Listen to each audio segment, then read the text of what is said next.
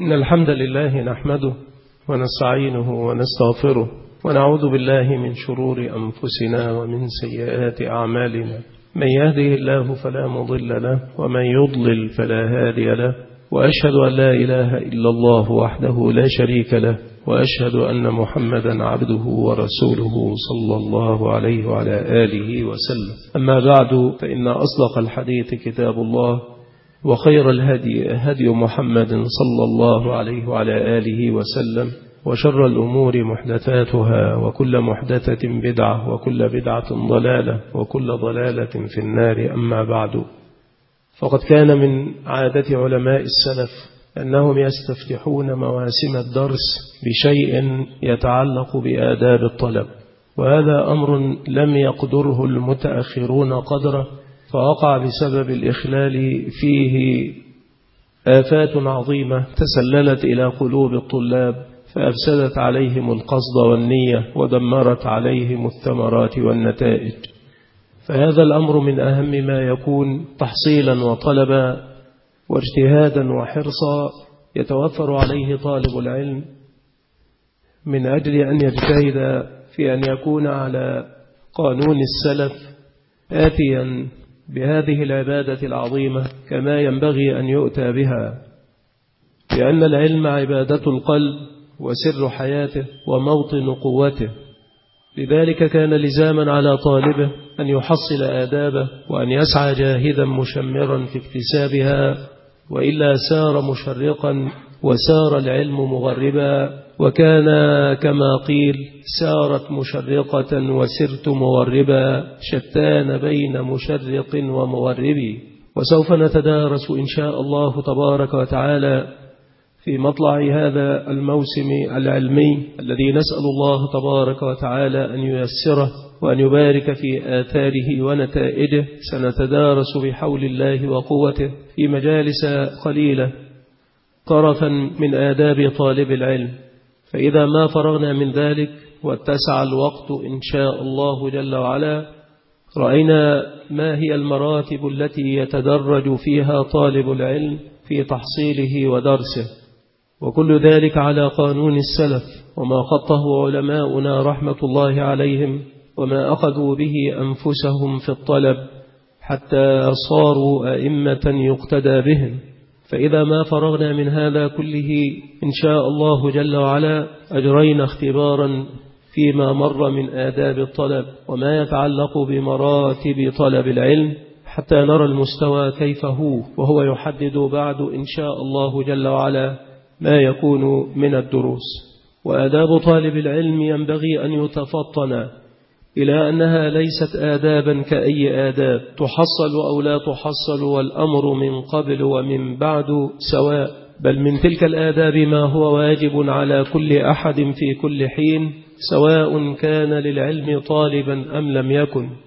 وآداب طلب العلم لا تنفك عن أصحاب العلم أبدا، لأنها مما دلت عليه النصوص وأرشدت إليه، ولأن من تلك الآداب ما هو من الكليات العامة والقواعد الشاملة في الدين، لا يسع أحدا أن يخرج عليها ولا أن ينظر إليها بغير عين الاعتبار. فآداب طلب العلم ليست قصرا على طالبه، وإنما هي لازمة حتى للمنتهي فيه. وكل أدب من هذه الآداب متى غاب عن طالب العلم أصيب طالب العلم بآفة من آفات العلم لا محالة، لأن آداب طالب العلم وآفاته نقيضان لا يرتفعان معا ولا يجتمعان معا، كالماء والهواء في الكوب، إذا سكب الماء ملأ الكوب الهواء، وإذا ما امتلأ الكوب بالماء لم يعد فيه هواء. فكذلك الآداب والآفات نقيضان لا يرتفعان معا ولا يجتمعان معا، بل لا بد من وجود أحدهما، فإذا وجد أحدهما ارتفع نقيضه، وإذا ارتفع أحدهما وجد نقيضه، ولا يتصور وجودهما معا ولا ارتفاعهما معا. والاهتمام بآداب الطلب من أهم المهمات، وقد أدى الإخلال بتلك الآداب من قبل طلاب العلم إلى كثير من الخلل.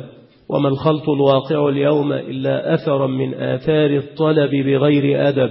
ولو أحكمت آداب الطلب لارتفع بحول الله وقوته كثير من العنت وزال كثير من البلاء. وهذه الآداب مع كون جملتها مطلوبة من كل مسلم إلا أنها في حق طالب العلم آكد وعليه أوجب، والله المستعان عليه التكلان. وهذه جملة ما يلزم طالب العلم من آداب، فأول ذلك وأساسه إخلاص النية لله في طلب العلم، لما كان من مقررات الشرع ومن مسلمات الدين أن الله عز وجل لا يقبل من العمل إلا ما كان خالصا وأريد به وجهه. فقد نبه النبي صلى الله عليه وآله وسلم على عظم شأن النية ووجوب تخليصها مما قد يشوبها من شوائب تفسد القصد وتحبط العمل.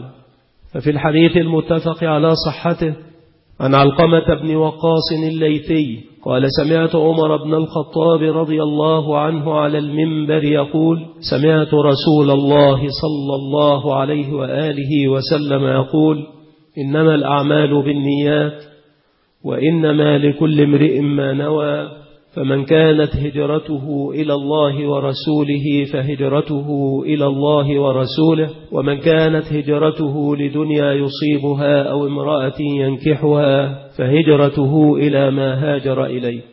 هذا اللفظ لفظ البخاري رحمه الله. وأما لفظ مسلم فهو: إنما الأعمال بالنية وإنما لامرئ ما نوى، فمن كانت هجرته إلى الله ورسوله فهجرته إلى الله ورسوله، ومن كانت هجرته لدنيا يصيبها أو امرأة يتزوجها فهجرته إلى ما هاجر إليه. قال الإمام النووي رحمه الله: أجمع المسلمون على عظم موقع هذا الحديث وكثرة فوائده وصحته. قال الشافعي وآخرون: هو ثلث الإسلام. وقال عبد الرحمن بن مهدي وغيره: ينبغي لمن صنف كتابا أن يبدأ فيه بهذا الحديث تنبيها للطالب على تصحيح النية. ونقل الخطابي هذا عن الأئمة مطلقا، وقد فعل ذلك البخاري وغيره، فابتدأوا به قبل كل شيء، وذكره البخاري في 7 مواضع من الصحيح. وقوله صلى الله عليه وآله وسلم: فمن كانت هجرته إلى الله ورسوله فهجرته إلى الله ورسوله، معناه من قصد بهجرته وجه الله وقع أجره على الله، ومن قصد بها دنيا أو امرأة فهي حظه ونصيبه، ولا نصيب له في الآخرة بسبب هذه الهجرة. انتهى كلامه رحمه الله.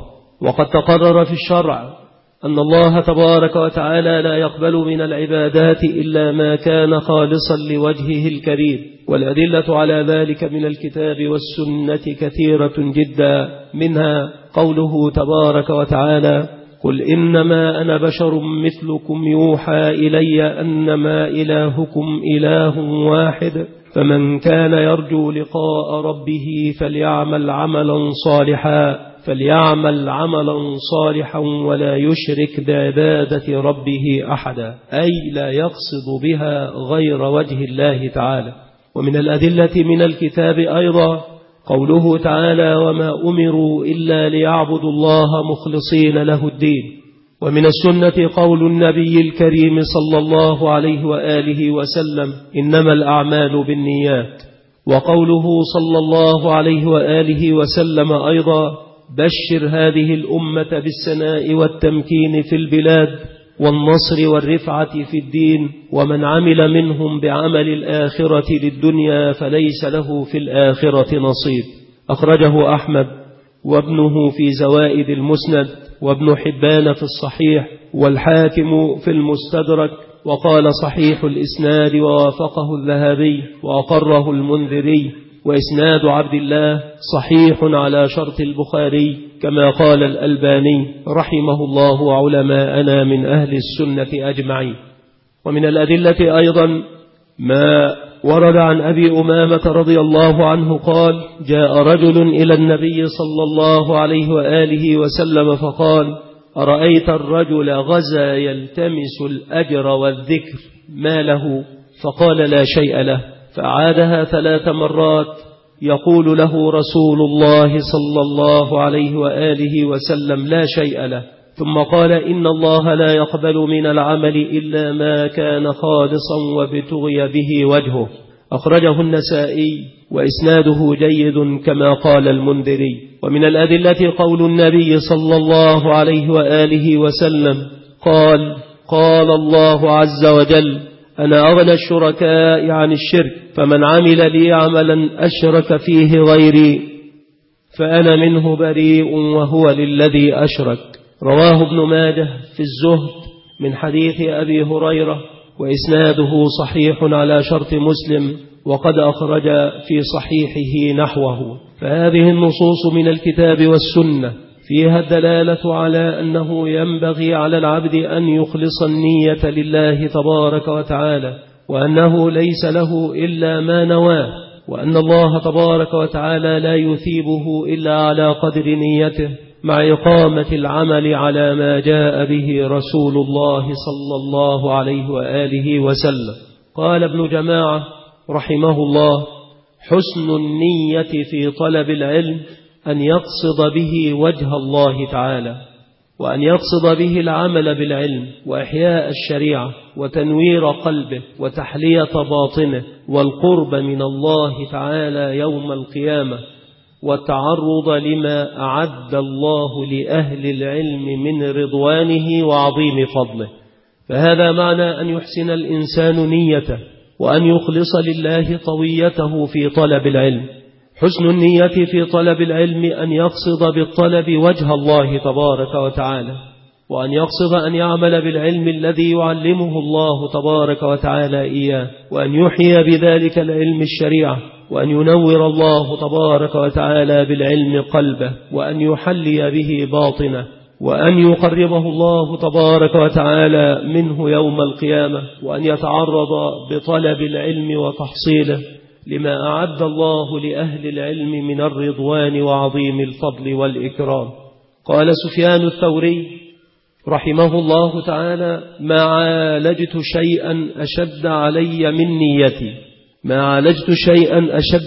من نيتي، ولا يقصد بالعلم الأغراض الدنيوية من تحصيل الرياسة والجاه والمال ومباهاة الأقران وتعظيم الناس له وتصديره في المجالس ونحو ذلك، فيستبدل به الأدنى بالذي هو خير. قال أبو يوسف رحمه الله: يا قوم أريد الله تعالى بعلمكم، فإني لم أجلس مجلسا قط أنوي فيه أن أتواضع لله إلا لم أقم حتى أعلوهم، ولم أجلس مجلسا قط أنوي فيه أن أعلوهم إلا لم أقم حتى أفتضح. نسأل الله السلامة والعافية.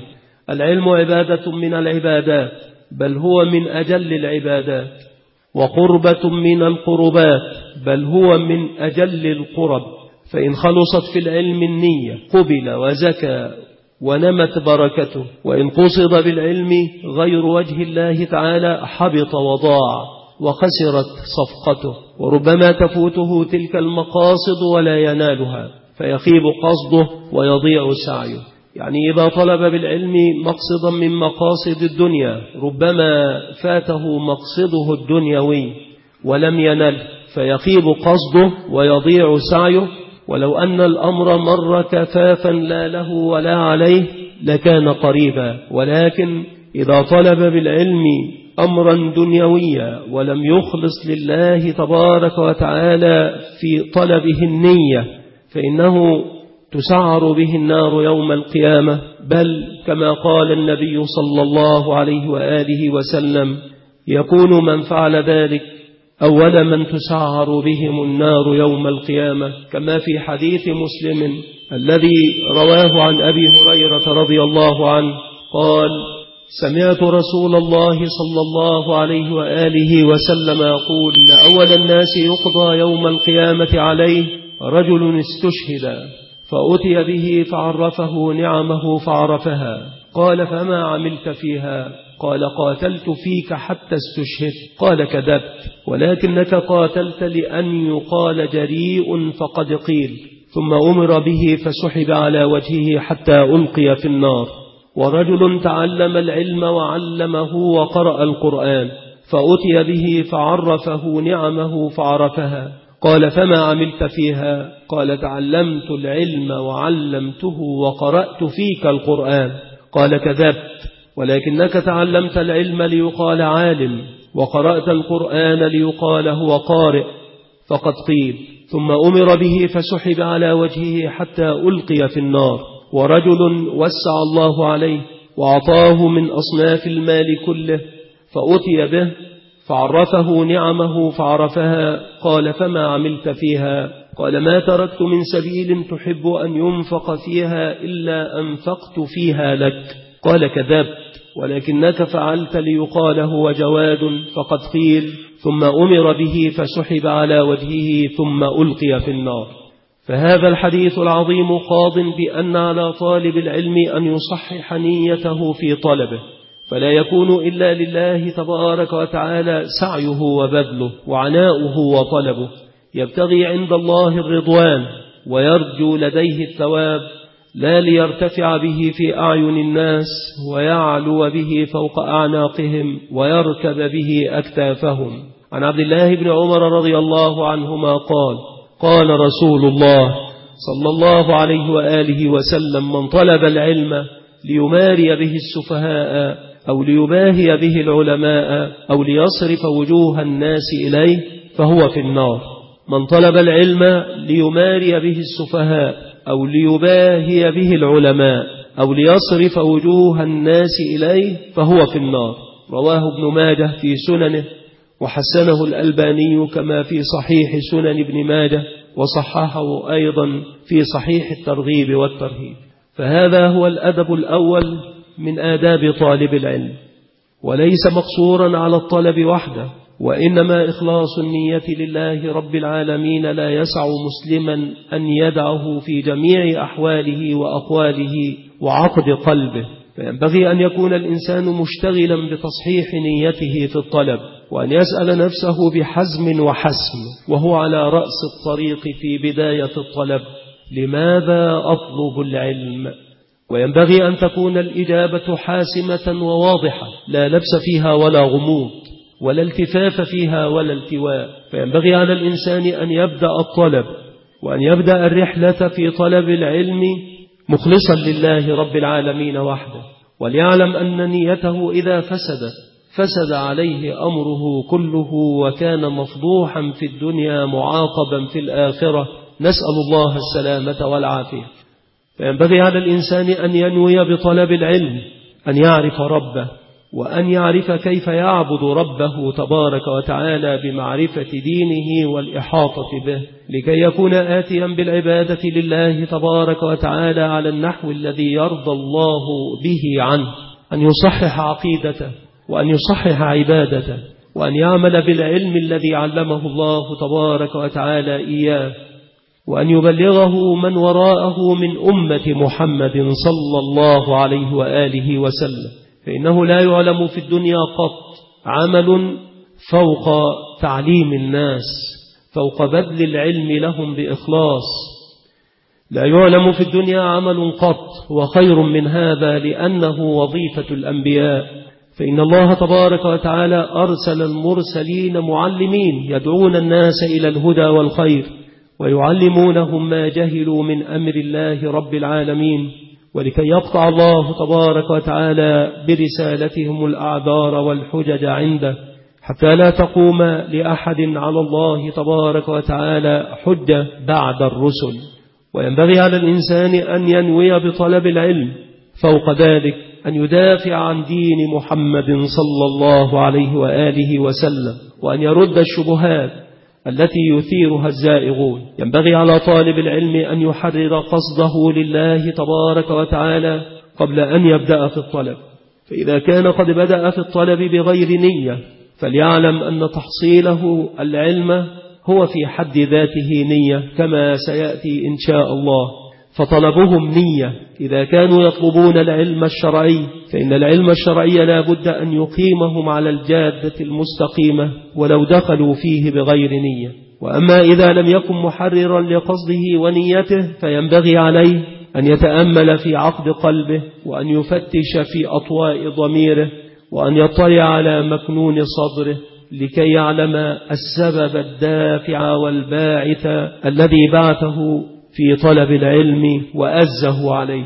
لأن العلم كما هو معلوم يحترمه حتى الجهال، بل إن الله تبارك وتعالى فطر البهيمة العجماء مقدرة للإنسان محترمة له لما آتاه الله تبارك وتعالى من العقل والتمييز. وهذا الأمر كما هو معلوم يعطي الإنسان شرفا ويرفع به القدر ويعلي به المكانة. فربما كان قصد الإنسان في طلبه هذا وهو لا يدري، والنية شاقة جدا في معالجتها، كما قال سفيان: ما عالجت شيئا هو أشق علي من نيتي. وكان السلف يعلمون طلابهم النية فما يعلمونهم السورة من القرآن، فكانوا لا ينبعثون إلا بنية، ولا يقعدون إلا بنية، لا يتكلمون إلا بنية، ولا يصمتون إلا بنية، لأن الأعمال كلها إنما هي مؤسسة على الإخلاص لله رب العالمين. فهذا الأدب إذا ما فقد جاءت آفة من آفات العلم في المقابل، وهي طلب العلم لغير الله رب العالمين. والتهارش الذي تجده بين الطلاب في هذه الحقبة من تاريخ الإسلام إنما هو من إغفال هذا الأصل الأصيل في دين الله تبارك وتعالى عند طلب العلم وغيره من الأعمال والأقوال. ولو أن الإنسان نظر في هذا الأمر وتملى فيه قليلا لاستقامت حياته كلها. نسأل الله رب العالمين أن يرزقنا الإخلاص أجمعين. الأدب الثاني من آداب طالب العلم الاشتغال بتطهير الظاهر والباطن من شوائب المخالفات. فعلى طالب العلم أن يطهر ظاهره بمجانبة البدعة وبالتحلي بسنن رسول الله صلى الله عليه وسلم في أحواله كلها، والمحافظة على الوضوء ونظافة الجسم والمظهر من غير تكلف وعلى قدر المستطاع. وطهارة الظاهر باتباع السنة وحسن السمت ونظافة الثوب ونظافة البدن، كل ذلك مطلوب من كل مسلم، وهو أكثر تأكدا في حق طالب العلم، لأن العلم يدله على مواطن الخير ومسارب الوقار. عن عبد الله بن مسعود رضي الله عنه قال: قال رسول الله صلى الله عليه وآله وسلم: لا يدخل الجنة من كان في قلبه مثقال ذرة من كبر. قال رجل: إن الرجل يحب أن يكون ثوبه حسنا ونعله حسنا. قال: إن الله جميل يحب الجمال، الكبر بطر الحق وغمط الناس. رواه مسلم في صحيحه. فينبغي على طالب العلم أن يتطهر من هذا الأمر كله ظاهرا وباطنا، فيتطهر قلبه من الكبر وأدرانه، ويتطهر ظاهره لطهارة باطنه من الكبر من جميع آثاره. قال النووي رحمه الله: بطر الحق دفعه وإنكاره ترفعا وتكبرا، وغمط الناس معناه احتقارهم. وقد كان النبي صلى الله عليه وآله وسلم يحب الطيب ويحرص عليه. فعن موسى بن أنس بن مالك عن أبيه قال: كان لرسول الله صلى الله عليه وآله وسلم سكة يتطيب منها. قال الألباني رحمه الله: أخرجه أبو داود بإسناد صحيح على شرط مسلم. والسكة بضم السين وتشديد الكاف طيب أسود يخلط ويعرك ويترك، وتظهر رائحته كلما مضى عليه الزمن. ويحتمل أن تكون السكة وعاء يوضع فيه الطيب كما هو الظاهر.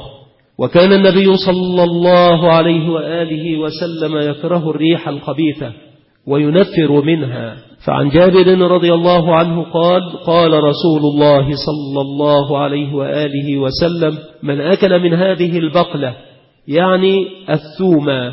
وقال مرة: من أكل البصل والثوم والكرات فلا يقربن مسجدنا، فإن الملائكة تتأذى مما يتأذى منه بنو آدم. رواه مسلم في الصحيح. وقد نهى النبي صلى الله عليه وآله وسلم أن يترك المسلم قص شاربه أو تقليم أظافره أو حلق عانته أو نتف إبطه أكثر من 40 ليلة.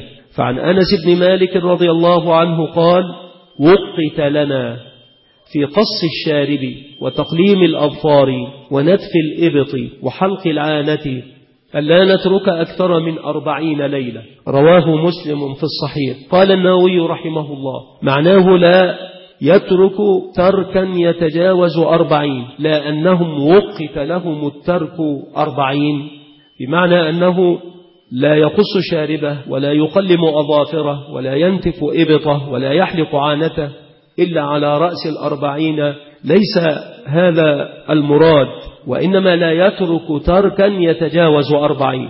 وقد حض النبي صلى الله عليه وآله وسلم على استعمال السواك ورغب فيه الأمة، فقال صلى الله عليه وآله وسلم كما عند مسلم في الصحيح: لولا أن أشق على أمتي لأمرتهم بالسواك عند كل صلاة. فعلى طالب العلم أن يتعهد طهارة ظاهره وطهارة ظاهره باتباع سنة نبيه صلى الله عليه وسلم والتمسك بها والعض عليها. وأولى الناس بذلك هم أهل العلم، فهم ورثة النبي صلى الله عليه وآله وسلم، وهم أحق الناس بالاقتداء به والقص على أثره صلى الله عليه وآله وسلم. وأما طهارة الباطن فعلى طالب العلم تقديم طهارة النفس عن رذائل الأخلاق ومذموم الصفات، إذ العلم عبادة القلب وصلاة السر وقربة الباطن إلى الله تعالى. وكما لا تصح الصلاة التي هي وظيفة الجوارح الظاهرة إلا بتطهير الظاهر عن الأحداث والأخباث، فكذلك لا تصح عبادة الباطن وعمارة القلب بالعلم إلا بعد طهارة القلب عن خبائث الأخلاق وأنجاس الأوصاف. قال الله تعالى: إنما المشركون نجس، تنبيها للعقول على أن الطهارة والنجاسة غير مقصورة على الظواهر المدركة بالحس. فالمشرك قد يكون نظيف الثوب مغسول البدن ولكنه نجس الجوهر، أي باطنه ملطخ بالخبائث.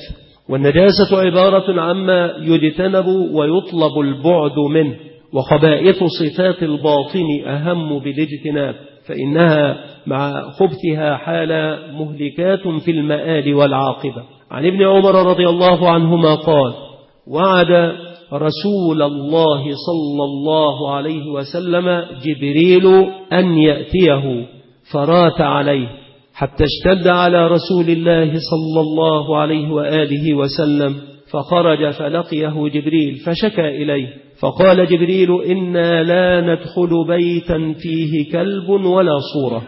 رواه البخاري. ومعنى راث عليه أي أبطأ عليه، ومعنى حتى اشتد على رسول الله صلى الله عليه وسلم أي ثقل عليه تأخر نزول جبريل وأحزنه ذلك.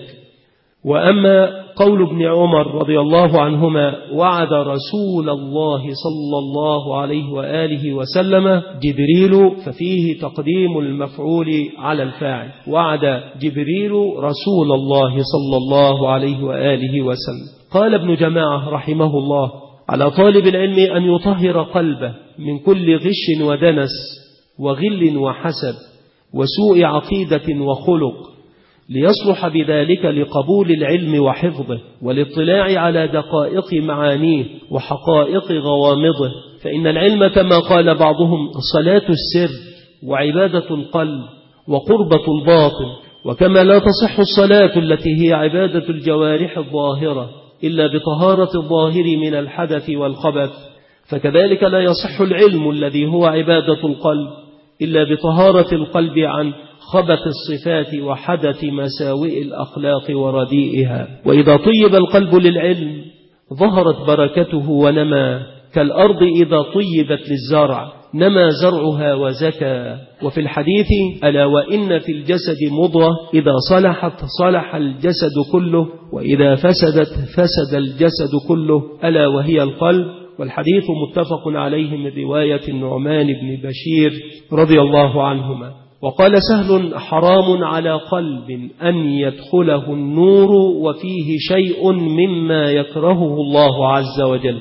القلب المظلم المشحون بالذنوب لا يستطيع استقبال العلم، ولا يبقى فيه مكان للعلم الذي هو نور يقذفه الله في قلب من أراد من عباده الصالحين. قال الإمام الشافعي رحمه الله: شكوت إلى وكيع سوء حفظي فأرشدني إلى ترك المعاصي، وأخبرني بأن العلم نور، ونور الله لا يهدى لعاصي. وكان الشافعي رحمه الله قد متعه الله تبارك وتعالى بذاكرة صماء، حتى إنه لما ذهب إلى محمد بن الحسن رحمهما الله تعالى وبات عنده، أخرج له محمد رحمه الله كتابا مما صنف، فحفظه الشافعي رحمه الله من ليلته. فلما أصبح وجلس محمد للتعليم سئل عن مسألة فأجاب فيها بغير ما أثبته في كتابه، فراجعه الشافعي رحمه الله غير محتشم، فأصر محمد بن الحسن رحمه الله على رأيه، فقال له الشافعي: ليس هكذا كتبت في الكتاب الذي دفعت إلي الليلة الفائتة. قال: وقد قرأته؟ قال: بل حفظته. قال: كيف يكون ذلك؟ قال: قبل هذه المسألة مسألة كذا، وبعد هذه المسألة مسألة كذا. قال: لا تبرح. ثم أرسل من أتى بالكتاب فأخرج الموضع فوجده على الصواب، فحفظ الشافعي رحمه الله الكتاب من ليلته، لأنه كان مخلصا لله تبارك وتعالى. كذلك كان والله حسيبه، ولا نزكي على الله أحدا. فكان من أذكى الخلق رحمه الله، بذل نفسه للعلم ولإفادة الأمة وللدفاع عن دين نبيه محمد صلى الله عليه وآله وسلم، حتى بلغه الله تبارك وتعالى المنزلة التي أحله فيها. وصرنا بحيث إذا ذكر رحمه الله تنزلت الرحمة، كما قال الإمام أحمد رحمه الله تعالى: لما اعتدل مستويا وكان قبل ذلك مضجعا، فلما ذكر إبراهيم بن طهمان رحمه الله وغفر له، استوى الإمام أحمد مع ما يعانيه من المشقة في المرض الذي كان يعانيه. فقيل له: هل اضجعت؟ قال: لا ينبغي أن يذكر الصالحون ونتكي عند ذكر الصالحين تنزل الرحمة. وإبراهيم بن طهمان هذا رحمه الله تعالى من رجال الكتب الستة ومن الأئمة الكبار رحمه الله تعالى، وكان فيه إرجاء يسير لا يضره، لأن الإرجاء في مبدأ أمره لم يكن على حسب ما انتهى إليه. قال ابن الجوزي رحمه الله عن أبي الأديان قال: كنت مع أستاذي أبي بكر الدقاق، فمر حدث فنظرت إليه، فرآني أستاذي وأنا أنظر إليه، فقال: يا بني لتجدن غبه ولو بعد حين. قال: فبقيت 20 سنة وأنا أراعي فما أجد ذلك الغب، فنمت ليلة وأنا أفكر فيه، فأصبحت وقد أنسيت القرآن كله، وغب الأمر ومغبته عاقبته وآخره. فالإنسان ينسى الباب من العلم، بل ينسى العلم كله بالذنب يحدثه، لأن العلم لا يجامع خباثة الباطن وخبث القلب، فإذا انطوى القلب على أمثال هذه الخبائث ذهبت طهارة العلم عنه. وهذا الذي ذكره ابن الجوزي رحمه الله فيه عظة وعبرة. عن أبي الأديان قال: كنت مع أستاذي أبي بكر الدقاق، فمر حدث جميل الصورة، فنظرت إليه نظر شهوة، فرآني أستاذي وأنا أنظر إليه، فقال: يا بني لتجدن غبه ولو بعد حين. فبقيت 20 سنة وأنا أراعي فما أجد ذلك الغب، أي تلك العاقبة وذلك الآخر الذي ينتهي إليه الأمر. فنمت ليلة وأنا أفكر فيه، فأصبحت وقد أنسيت القرآن كله. فكيف بمن يطلق لنظره عنانه فهو يرتع في المحرمات رتعا، ويبيت الليل كله في النظر إلى العورات والإقبال عليها؟ أمع هذا يمكن أن يحصل علم؟ إن الإنسان لا ينسى المسألة من العلم، وربما تعزب عنه الآية ويغيب عنه الحديث، وهو يحفظ ذلك كله بالذنب يلم به ويحدثه، فنسأل الله أن يتوب علينا أجمعين. فإن قلت إني أرى جماعة من العلماء الفقهاء المحققين قد برزوا في الفروع والأصول وعدوا من جملة الفحول وأخلاقهم ذميمة لم يتطهروا منها، لأنه قد يعترض على ذلك القانون الذي مر معترض بالواقع فيقول: ولكني أرى جماعة من العلماء الفقهاء المحققين وقد برزوا في الفروع والأصول وعدوا من جملة الفحول وأخلاقهم ذميمة لم يتطهروا منه. فما الجواب؟ الجواب: إذا عرفت مراتب العلوم وعرفت علم الآخرة استبان لك أن ما اشتغلوا به قليل الغناء من حيث كونه علما، وإنما غناؤه من حيث كونه لله تعالى إذا قصد به التقرب إلى الله تعالى. فحرف المسألة يدور على طهارة القلب وخضوع الجوارح لأحكام الشرع، فعلى طالب العلم أن يتعهد ظاهره بالسنة وباطنه بالرعاية حتى يفتح الله تبارك وتعالى عليه من العلم أنواره ومن الحكمة كنوزها، وذلك فضل الله يؤتيه من يشاء والله ذو الفضل العظيم. الأدب الثالث من آداب طالب العلم تفريغ القلب للعلم وقطع العلائق وهجر العوائد.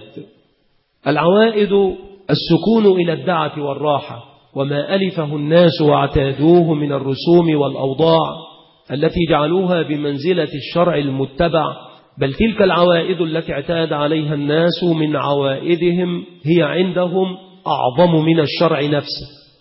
وأما العوائق فهي أنواع المخالفات من ظاهر وباطن، فإنها تعوق القلب عن سيره إلى الله وتقطع عليه طريقه، وهي ثلاثة أمور.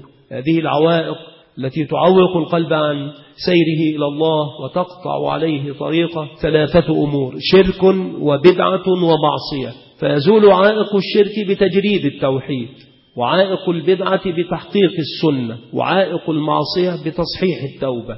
وأما العلائق فهي كل ما تعلق به القلب دون الله ورسوله من ملاذ الدنيا وشهواتها ورياساتها وصحبة الناس والتعلق به.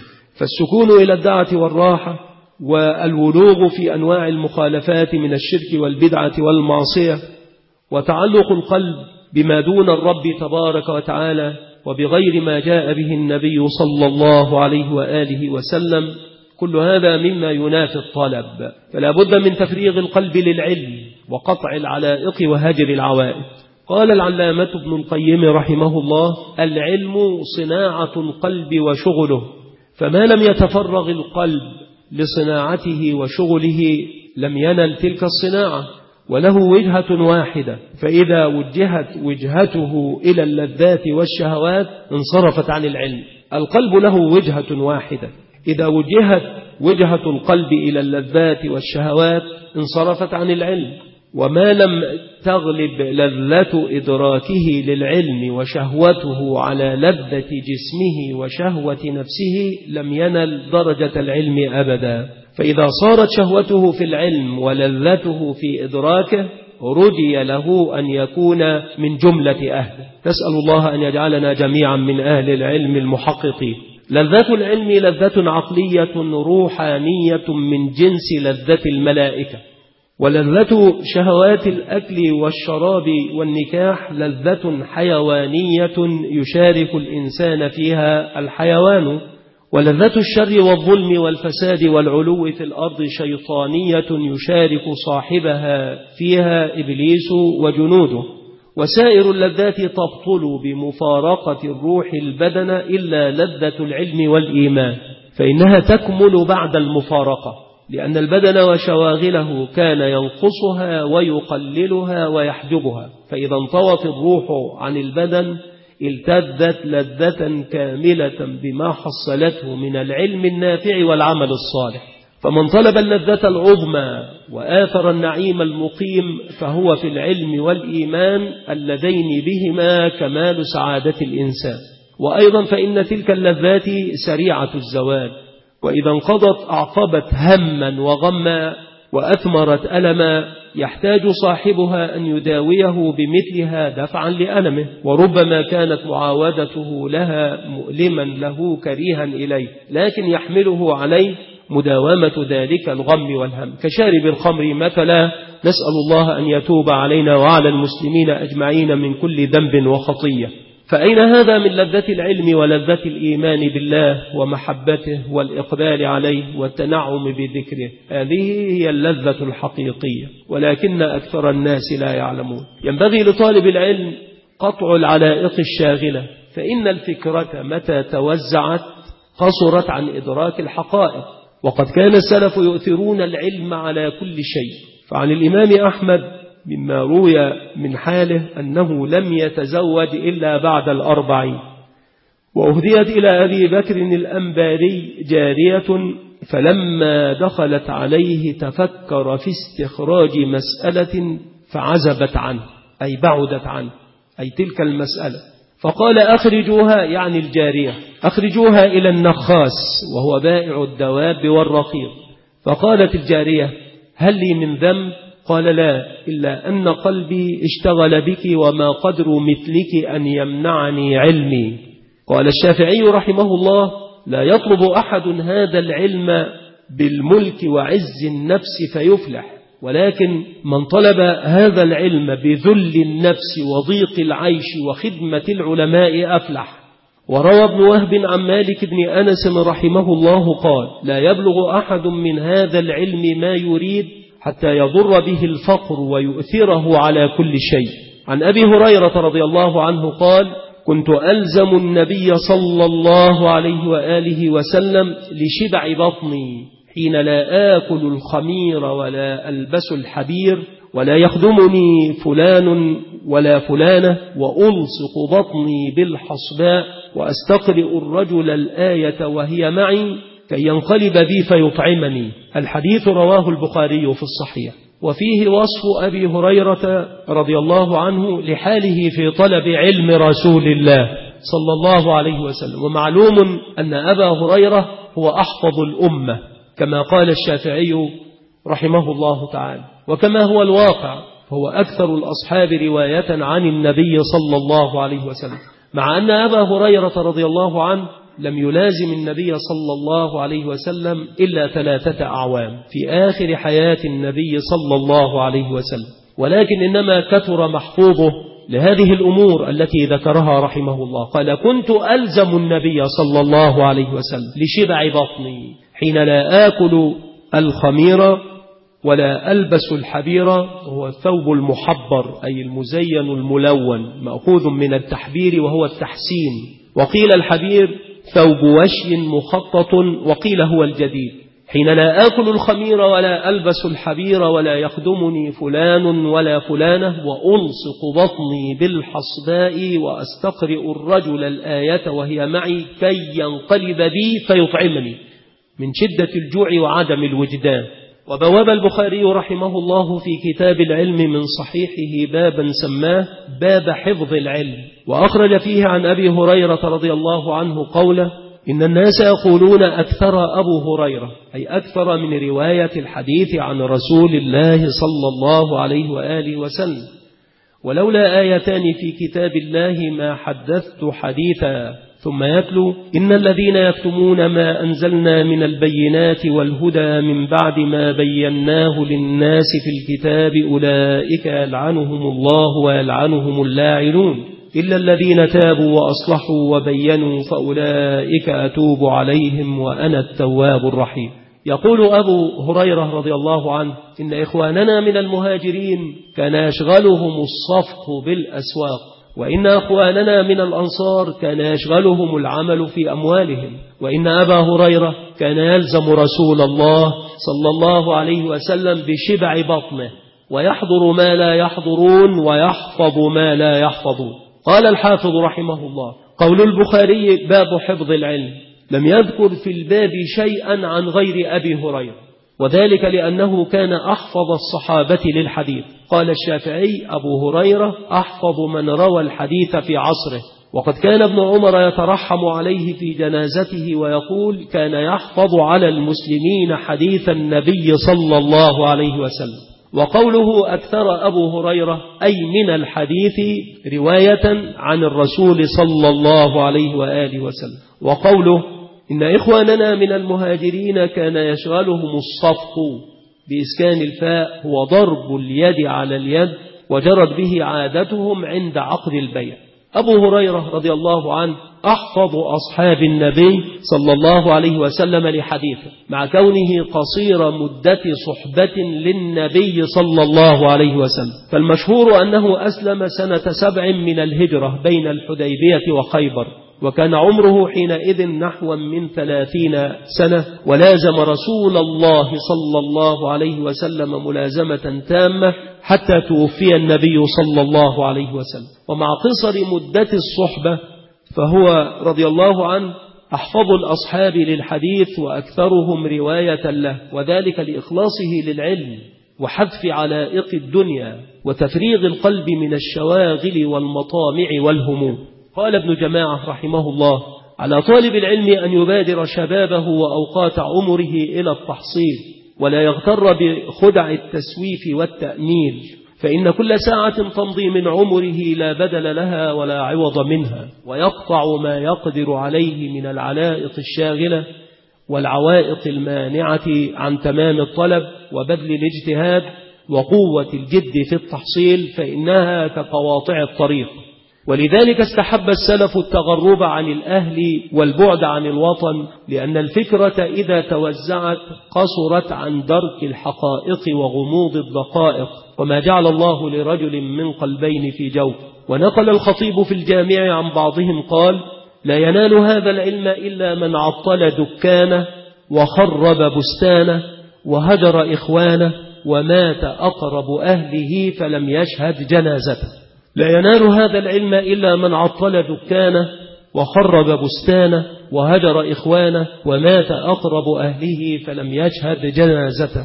وهذا كله وإن كان فيه مبالغة فالمقصود به أنه لا بد من جمع القلب واجتماع الفكر، وليس المقصود من قطع العلائق أن يضيع المرء من يعول أو يكف عن السعي في طلب الرزق يتكفف الناس أعطوه أو منعوه. فقد قال الشافعي رحمه الله: لا تشاور من ليس في بيته دقيق فإنه موله العقل. لا تشاور من ليس في بيته دقيق فإنه موله العقل. الوله الحزن، قيل هو ذهاب العقل والتحير من شدة الوجد، أو هو الحزن أو الخوف. وقيل الوله ذهاب العقل لفقدان الحبيب. المهم أن العقل يكون مشغولا، فلا تشاور من ليس في بيته دقيق فإنه موله العقل. ليس القصد أن يضيع المرء من يعول، وإنما القصد أن يقطع من العلائق الشاغلة ما هو في غنى عنه، مع الاقتصاد في السعي ومع تفريغ القلب وبذل الجهد في طلب العلم. فالأمر كما قال أبو يوسف القاضي رحمه الله: العلم شيء لا يعطيك بعضه حتى تعطيه كلك، وأنت إذ تعطيه كلك من إعطائه البعض على غرر. على غرر أي على خطر، وغرر بنفسه وماله تغريرا وتغرة عرضها للهلكة من غير أن يعرف. والاسم الغرر، والغرر الخطر. وبيع الغرر هو مثل بيع السمك في الماء والطير في الهواء. العلم شيء لا يعطيك بعضه حتى تعطيه كلك، حتى تذوب فيه ذوبانا وحتى تتحد به اتحادا. العلم شيء لا يعطيك بعضه حتى تعطيه كلك، وأنت إذ تعطي العلم كلك من إعطائه إياك بعضه على غرر أي على خطر. يعني قد لا تأخذ بعد أن تعطي كلك للعلم، قد لا تأخذ شيئا، لأن الذي يفتح بذلك كله هو الله، والله من وراء القصد وهو يهدي إلى الصراط المستقيم. من آداب طالب العلم أكل القدر اليسير من الحلال والأخذ بالورع وإدمان الذكر. قال ابن جماعة رحمه الله: من أعظم الأسباب المعينة على الاشتغال والفهم وعدم الملال أكل القدر اليسير من الحلال. وجملة الطلاب كما هو معلوم جانبوا هذا الأدب وعادوه حتى ظهر فيهم السمن، وهذا أمر معيب، لأن الله تبارك وتعالى يكره الحبر السمين. من أعظم الأسباب المعينة على الاشتغال والفهم وعدم الملال أكل القدر اليسير من الحلال. قال الشافعي رحمه الله: ما شبعت منذ 16 سنة. قال الشافعي رحمه الله: ما شبعت منذ 16 سنة. سبب ذلك أن كثرة الأكل جالبة لكثرة الشرب، وكثرته جالبة للنوم والبلادة وقصور الذهن وفتور الحواس وكسل الجسم، هذا مع ما فيه من الكراهية الشرعية والتعرض لخطر الأسقام البدنية، كما قيل: فإن الداء أكثر ما تراه يكون من الطعام أو الشراب. ولم يرى أحد من الأولياء والأئمة الأعلام يصف أو يوصف بكثرة الأكل ولا حمد به، وإنما يحمد كثرة الأكل من الدواب التي لا تعقل، بل هي مرصدة للعمل، والذهن الصحيح أشرف من تبديده وتعطيله بالقدر الحقير من طعام يؤول أمره إلى ما قد علم. ولو لم يكن من آفات كثرة الطعام والشراب إلا الحاجة إلى كثرة دخول الخلاء، لكان ينبغي للعاقل اللبيب أن يصون نفسه عنه. ومن رام الفلاح في العلم وتحصيل البغية منه مع كثرة الأكل والشرب والنوم فقد رام مستحيلا في العادة، يعني فتحصيل مبتغاه أمر مستحيل لا يدركه بحال حتى يشيب الغراب. قال ابن قدامة رحمه الله: شهوة البطن من أعظم المهلكات، وبها أخرج آدم عليه السلام من الجنة. ومن شهوة البطن تحدث شهوة الفرج والرغبة في المال، ويتبع ذلك آفات كثيرة كلها من بطر الشبع. البطر شدة المرح، بطر فلان غلا في المرح والزهو، وبطر النعمة استخفها فكفرها. شهوة البطن من أعظم المهلكات، وبها أخرج آدم عليه السلام من الجنة. ومن شهوة البطن تحدث شهوة الفرج والرغبة في المال، ويتبع ذلك آفات كثيرة كلها من بطر الشبع. قال عقبة الراسبي: دخلت على الحسن وهو يتغدى فقال: هلم، فقلت: أكلت حتى لا أستطيع. قال: سبحان الله، أو يأكل المسلم حتى لا يستطيع أن يأكل؟ ألا يبقي شيئا؟ ألا يبقي موضعا؟ قال: سبحان الله، يتعجب، أو يأكل المسلم حتى لا يستطيع أن يأكل؟ عن نافع رحمه الله قال: رأى ابن عمر مسكينا فجعل يضع بين يديه ويضع بين يديه ويضع بين يديه، قال: فجعل يأكل أكلا كثيرا. فقال ابن عمر: لا يدخلن هذا علي، فإني سمعت رسول الله صلى الله عليه وسلم يقول: إن الكافر يأكل في 7 أمعاء. رواه الشيخان. المعى المصران وجمعه أمعاء كعنب وأعناب. عن عبد الله بن عمر رضي الله عنهما قال: قال رسول الله صلى الله عليه وسلم: إن المؤمن يأكل في معى واحد، وإن الكافر يأكل في 7 أمعاء. ومعنى الحديث تمثيل لرضاء المؤمن باليسير من الدنيا مع حرص الكافر على التكثر منها. الأوجه أن يكون هذا تخصيصا للمؤمن على قلة الأكل وتحامي ما يجره الشبع من قسوة القلب والرين وطاعة الشهوة البهيمية وغير ذلك من أنواع الفساد. قال القسطلاني: ومما يؤيد أن كثرة الأكل صفة الكافر قوله تعالى: والذين كفروا يتمتعون ويأكلون كما تأكل الأنعام والنار مثوى لهم. وتخصيص 7 في قول النبي صلى الله عليه وسلم: وإن الكافر يأكل في 7 أمعاء. تخصيص 7 قيل للمبالغة والتكثير، كما في قوله تعالى: والبحر يمده من بعده 7 أبحر. فيكون المراد أن المؤمن يقل حرصه وشرهه على الطعام ويبارك له في مأكله ومشربه فيشبع بالقليل، والكافر يكون كثير الحرص شديد الشره لا يطمح بصره إلا إلى المطاعم والمشارب كالأنعام.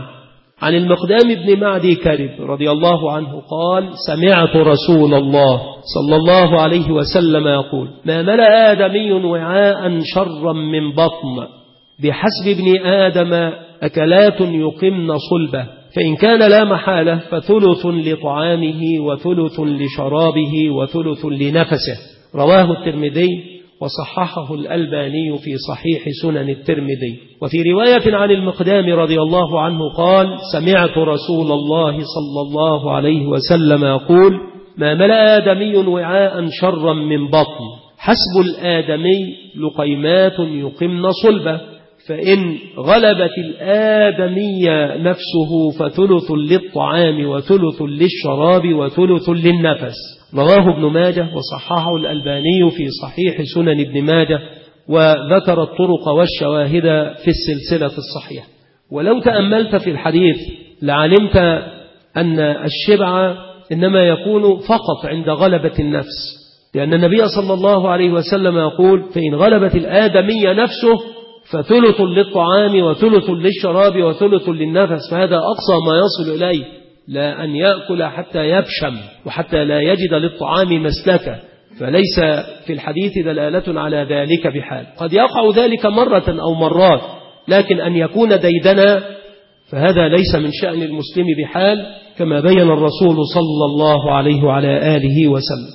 مقام العدل في الأكل رفع اليدين مع بقاء شيء من الشهوة، يعني أن يرفع يده وأن يكف يده عن الطعام وما زال عنده رغبة فيه، لا أن يصل إلى انعدام الرغبة للطعام، لا، هذا ليس بمقام العدل في الأكل. مقام العدل في الأكل رفع اليدين مع بقاء شيء من الشهوة، فالأكل في مقام العدل يصح البدن وينفي المرض، وذلك ألا يتناول الطعام حتى يشتهي، لا أن يكون الأكل عادة فهو يأكل ولو كان بطنه مكتظا بطعامه ولا مسلك له، لأن العادة جرت بأن يأكل، ليس كذلك، وإنما يتناول الطعام حين يشتهي الطعام، ثم يرفع يده وهو يشتهي الطعام.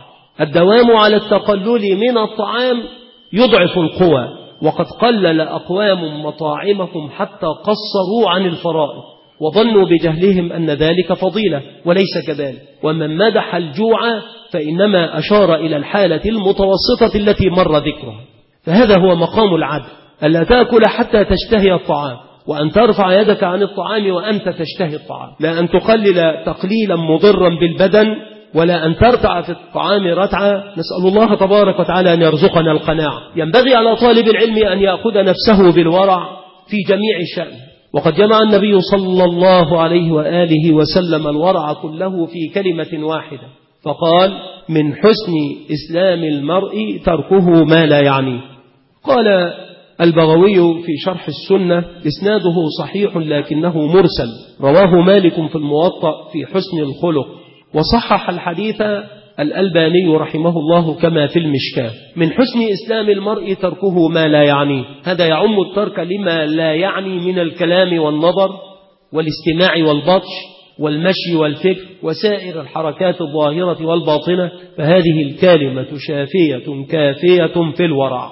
قال إبراهيم بن أدهم: الورع ترك كل شبهة، وترك ما لا يعنيك هو ترك الفضلات.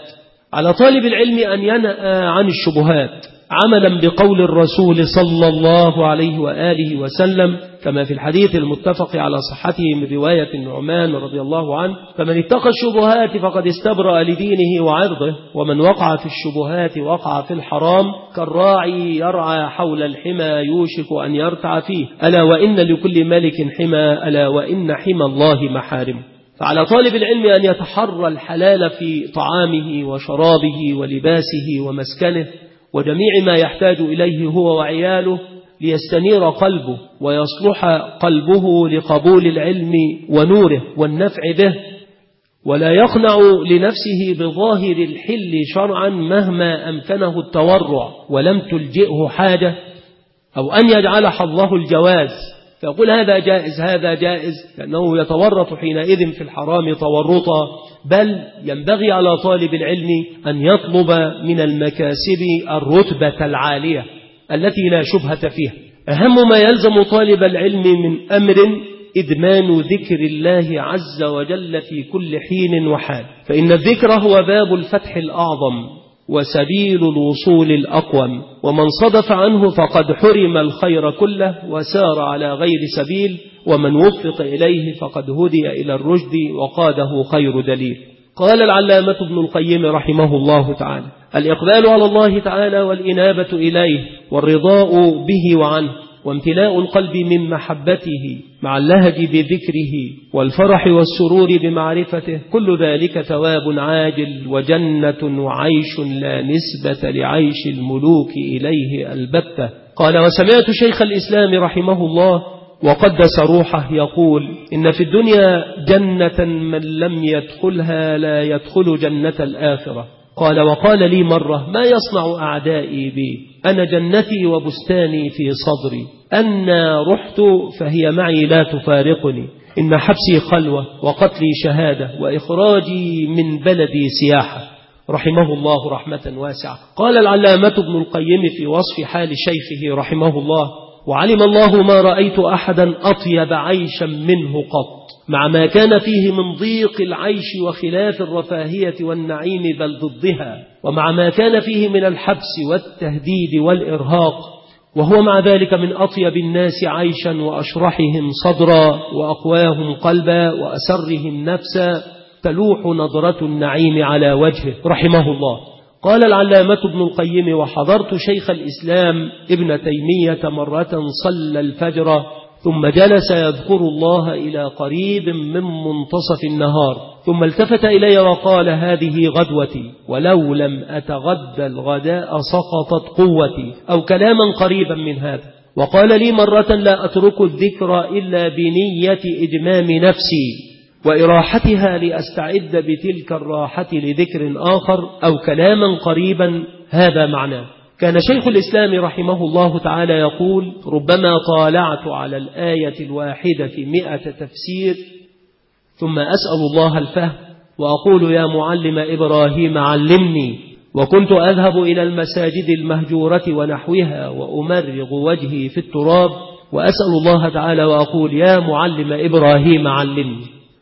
قال: وربما استغلقت علي الآية بمعناها، فربما ذكرت الله تبارك وتعالى واستغفرته 1000 مرة حتى يفتح علي بجواب المسألة رحمه الله رحمة واسعة. وكان شيخ الإسلام كما هو معلوم يصادم الدنيا كلها، كان يصادم الفقهاء الجامدين الذين يدورون مع الآراء وأقوال الرجال ولا يتبعون صريح سنة النبي صلى الله عليه وآله وسلم وما صح منها، فكان يلقى منهم العنت.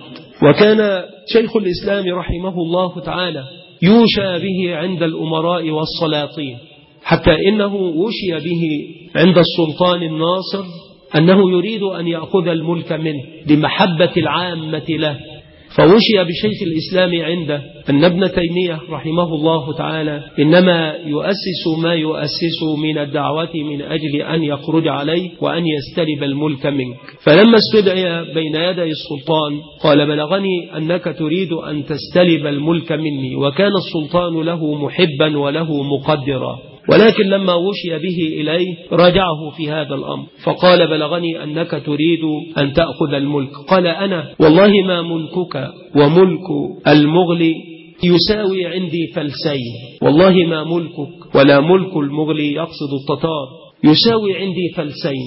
ثم قال رحمه الله: أنا رجل ملة ولست برجل دولة. وإن الشيخ رحمه الله على هذا كله ما كان فيه من حال العبادة والإقبال على الله تبارك وتعالى. وكان شيخ الإسلام رحمه الله كثير الذكر لله تبارك وتعالى جدا، فقواه الله تبارك وتعالى، وكان يعلم هذا حق العلم، حتى قال لتلميذه النجيب العلامة ابن القيم رحمه الله: وقد صلى يوما الفجر ثم جلس في مصلاه يذكر الله تبارك وتعالى إلى قريب من منتصف النهار، ثم التفت إليه فقال: هذه غدوتي، هذا غداء قلبي وروحي، هذا سر قوتي، هذه غدوتي، ولو لم أتغدى الغداء سقطت قوتي، أو كلاما قريبا من هذا. وقال لي مرة: لا أترك الذكر إلا بنية إجمام نفسي وإراحتها لأستعد بتلك الراحة لذكر آخر أو قريبا من هذا المعنى. طالب العلم الذي لا يفتح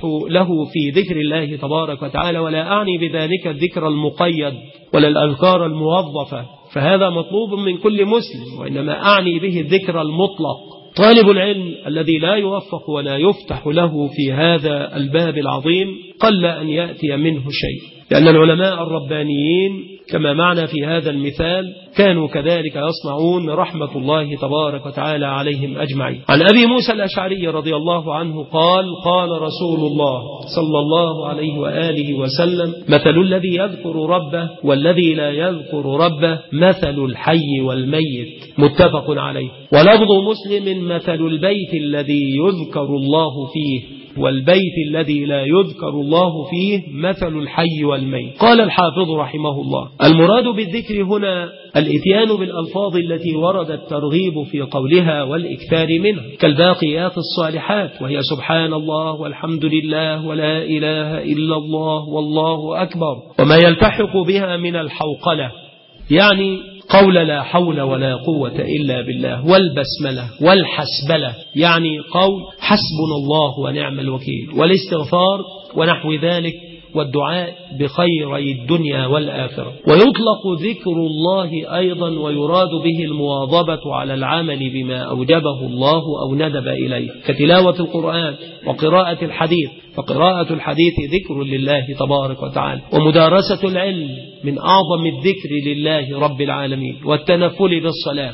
ثم الذكر يقع تارة باللسان ويؤجر عليه الناطق، ولا يشترط استحضار معناه، ولكن يشترط ألا يقصد به غير معناه. وإن انضاف إلى النطق الذكر بالقلب فهو أكمل، فإن انضاف إلى ذلك استحضار معنى الذكر وما اشتمل عليه من تعظيم الله ونفي النقائص عنه ازداد كمالا. فإن وقع ذلك في عمل صالح مما فرض من صلاة أو جهاد أو غيرهما ازداد كمالا. فإن صحح التوجه وأخلص لله تعالى في ذلك فهو أبلغ الكمال. ومن المهم أن نتأمل في كلام الحافظ رحمه الله تعالى عندما قال: لا يشترط استحضار معناه، لأن كثيرا من الناس يتلون كتاب الله تبارك وتعالى ولا يدرون المعاني خلف الألفاظ، بل كثير من الناس يذكر الله تبارك وتعالى بذكر لا يعلم معناه. فإذا قال لا حول ولا قوة إلا بالله فسألت ما معنى لا حول ولا قوة إلا بالله لم يجبك ولا يعرف المعنى الحق. وكذلك من قولهم سبحان الله وبحمده، ربما لو سأل ما علم معنى سبحان الله وبحمده. هل يضره ألا يستحضر المعنى؟ لا يشترط عند الذكر استحضار المعنى، لكن يشترط شيء آخر من أهم المهمات، يشترط ألا يقصد به غير معنى، يشترط ألا يقصد به غير معنى. يعني إذا ذكر الله تبارك وتعالى بهذا الذكر العظيم، هو كنز من كنوز الجنة، لا حول ولا قوة إلا بالله، لا يستحضر المعنى لا يضره وإن نقص كمال حاله، ولكن يشترط ألا يقصد به غير المعنى الصحيح. أما إذا انضاف إلى النطق بالذكر الذكر بالقلب فهو أكمل، فإن انضاف إلى ذلك استحضار معنى الذكر وما اشتمل عليه من تعظيم الله ونفي النقائص عنه ازداد كمالا. فإن وقع ذلك في عمل صالح مما فرض الله من صلاة أو جهاد أو غيرهما ازداد كمالا. فإن صحح التوجه وأخلص لله تعالى في ذلك فهو أبلغ الكمال. وأحق من استمسك بعروة الذكر الوثقى أهل العلم وطلبته، وإنهم لا يسيرون به سيرا حثيثا سريعا موفقا، وبغير الذكر تتعثر الأقدام وتصدأ القلوب وتتشابه السبل، كما قيل إذا مرضنا تداوينا بذكركم ونترك الذكر أحيانا فننتكس.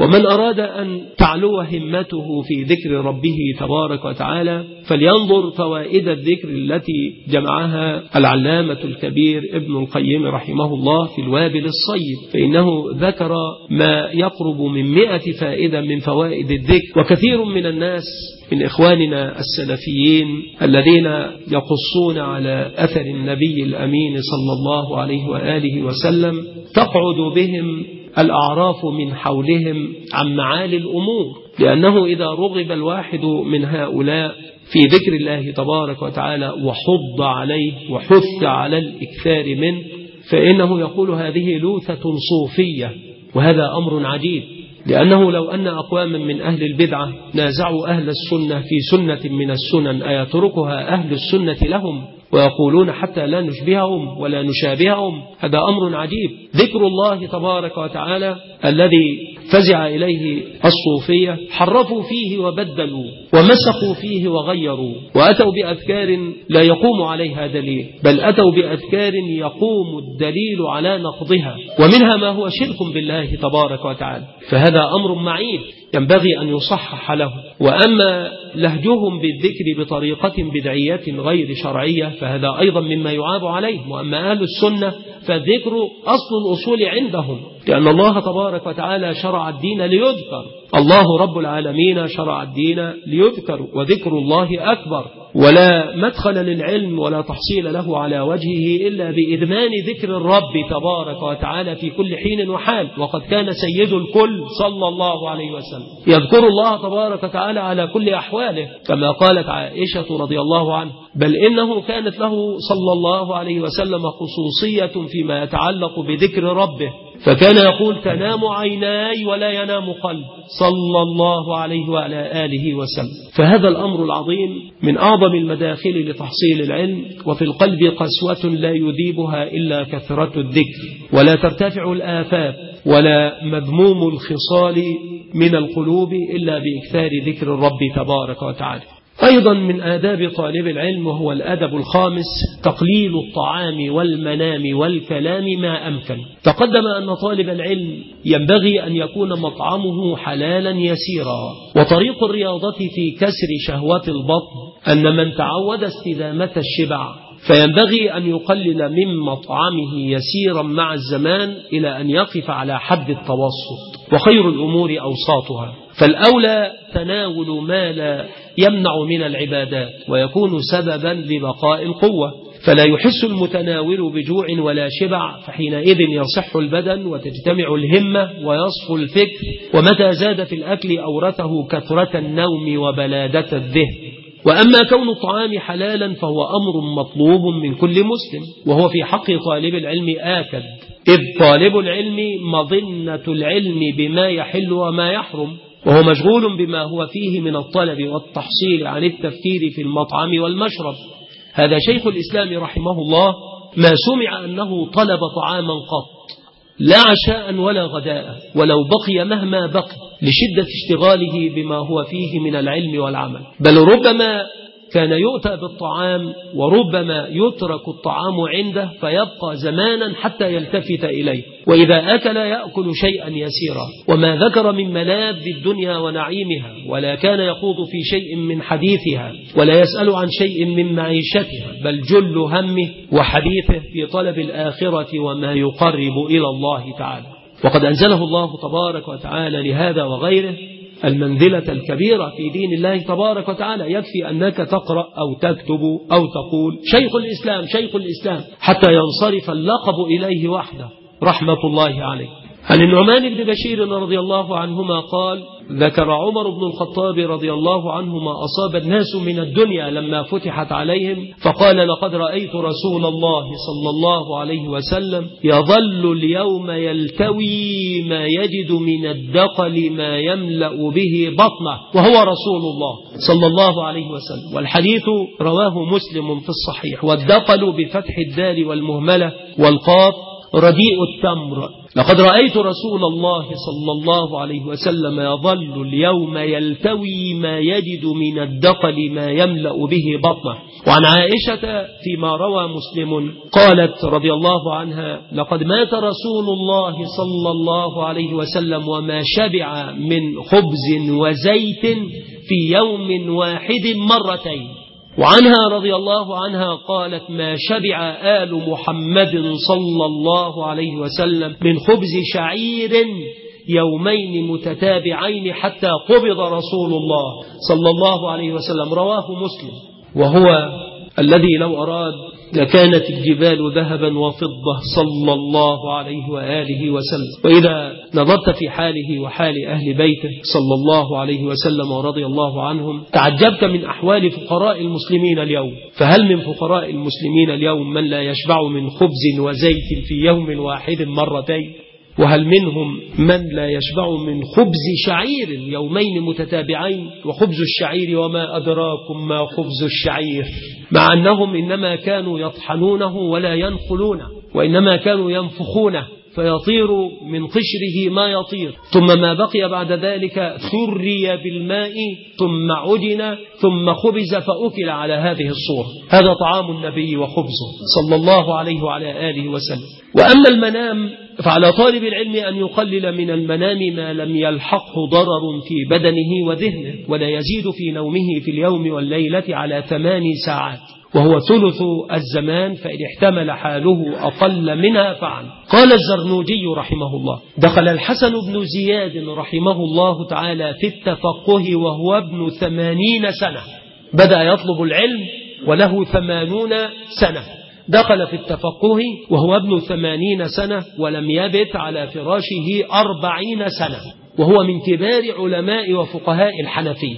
الحسن بن زياد هذا من كبار فقهاء الحنفية، دخل في التفقه وهو ابن 80 سنة ولم يبت على فراشه 40 سنة. كان محمد بن الحسن رحمه الله لا ينام الليل، وكان يضع عنده دفاترة، وكان إذا مل من نوع ينظر في نوع آخر، وكان يضع عنده كأس الماء ويزيل نومه بالماء، وكان يقول: إن النوم من الحرارة فلا بد من دفعه بالماء البارد. وعن عبد الله بن مسعود رضي الله عنه قال: ذكر عند النبي صلى الله عليه وآله وسلم رجل، فقيل: ما زال يعني الرجل نائما حتى أصبح ما قام إلى الصلاة، فقال رسول الله: بال الشيطان في أذنيه، أو قال في أذنه، متفق عليه.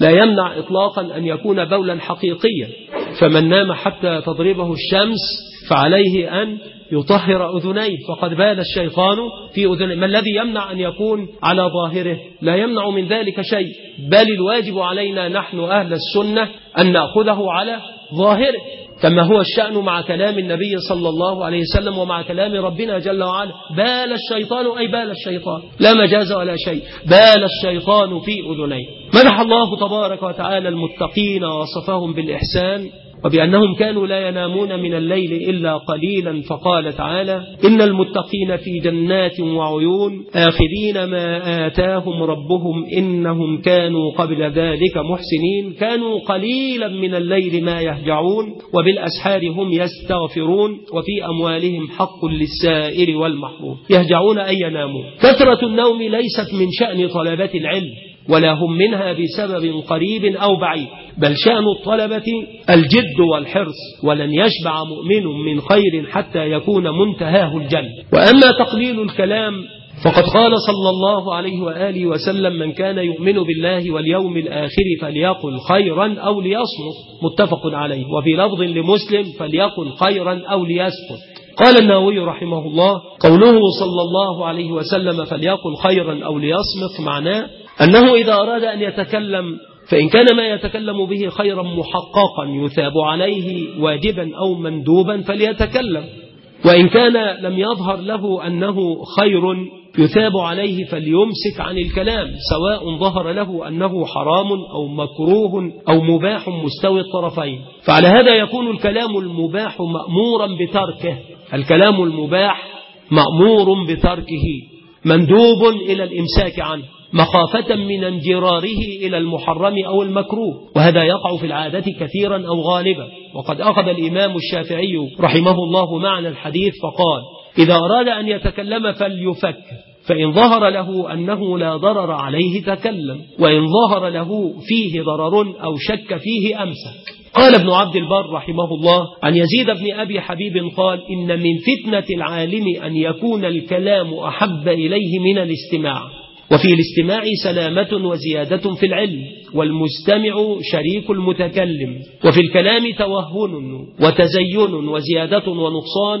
وقال: إن المتكلم لا ينتظر الفتنة، وإن المنصت لا ينتظر الرحمة. قال أبو الذيال: تعلم الصمت كما تتعلم الكلام، فإن يكن الكلام يهديك فإن الصمت يقيك. ولك في الصمت خصلتان: خصلة تأخذ بها من علم من هو أعلم منك، وخصلة تدفع بها جهل من هو أجهل منك. قال ابن عبد البر: الكلام بالخير غنيمة، وهو أفضل من السكوت، لأن أرفع ما في السكوت السلامة، والكلام بالخير غنيمة. وقد قالوا: من تكلم بخير غنم، ومن سكت سلم. والكلام في العلم من أفضل الأعمال، وهو يجري عندهم مجرى الذكر والتلاوة إذا أريد به نفي الجهل ووجه الله عز وجل والوقوف على حقيقة المعاني. عن أبي حيان التميمي قال: كان يقال: ينبغي للرجل أن يكون أحفظ للسانه منه لموضع قدمه. ينبغي للرجل أن يكون أحفظ للسانه منه لموضع قدمه، وما ذلك إلا لخطر اللسان وكثرة الكلام على قلب المؤمن، إذ آفات اللسان كثيرة ومهلكة، وإن كانت واحدة منها لكافية لاستفراغ العمر في التوقي منها والحذر، ولكن الله يبتلي خلقه حتى يعلم المصلح من المفسد، والأمر لله من قبل ومن بعد. فعلى طالب العلم أن يخزن لسانه ويحفظ زمانه، وأن يشغل نفسه بالحق، فلا تضيع أوقاته هباء ويذهب عمره سدى، والموفق من وفقه الله عز وجل. حتى إذا تكلمت فيما هو مباح مما هو مستوي الطرفين، لا هو لك ولا هو عليك، هذا تضييع للعمر، وتضييع العمر تضييع لرأس المال. وأنكد وأفشل التجار الذي يغامر برأس المال.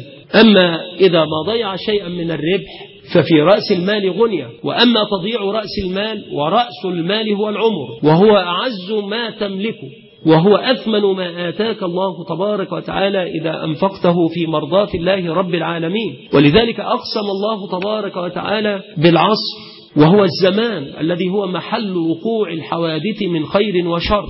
وأقسم الله تبارك وتعالى بالليل، وأقسم الله تبارك وتعالى بالنهار، وأقسم الله رب العالمين بالضحى، أقسم الله رب العالمين بالفجر، وكل هذا للدلالة على شرف الزمان. فهذا الزمان وهذا العمر الذي آتاك الله تبارك وتعالى ينبغي أن تكون أضن عليه وأحرص من حرصك على دينارك ودرهمك، لأن الدينار والدرهم إذا ذهب لا يلبث أن يعود بفضل الله رب العالمين. وأما الساعة من عمرك، بل الدقيقة بل الثانية من عمرك إذا ذهبت فإنها لن تعود ولن تستدرك بحال أبد.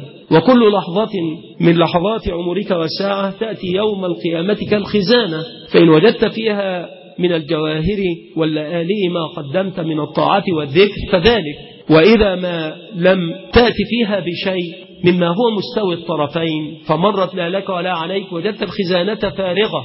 وكان بعض السلف وهو عامر بن عبد القيس كان يوما يسير فلقيه بعض البطالين الفارغين فقال له: قف حتى أحدثك. قال: أمسك الشمس حتى يكون الزمان الذي تحدثني فيه من غير عمري الذي يحسب عليه. فينبغي على طالب العلم أن يظن بيومه وليلته، وأن لا يضيع وقته فيما لا يفيد، لأنه لو مر كفافا لا لك ولا عليك كنت خاسرا. فكيف والأوقات تضيع في الغيبة، وتضيع في الكذب، وتضيع في الوقوع في أعراض المسلمين والمسلمات، وفي الكلام الذي لا يقدم ولا يؤخر، بل هو يؤخر ولا يقدم. نسأل الله تبارك وتعالى أن يزيننا بزينة الإيمان، وأن يجعلنا هداة مهتدين.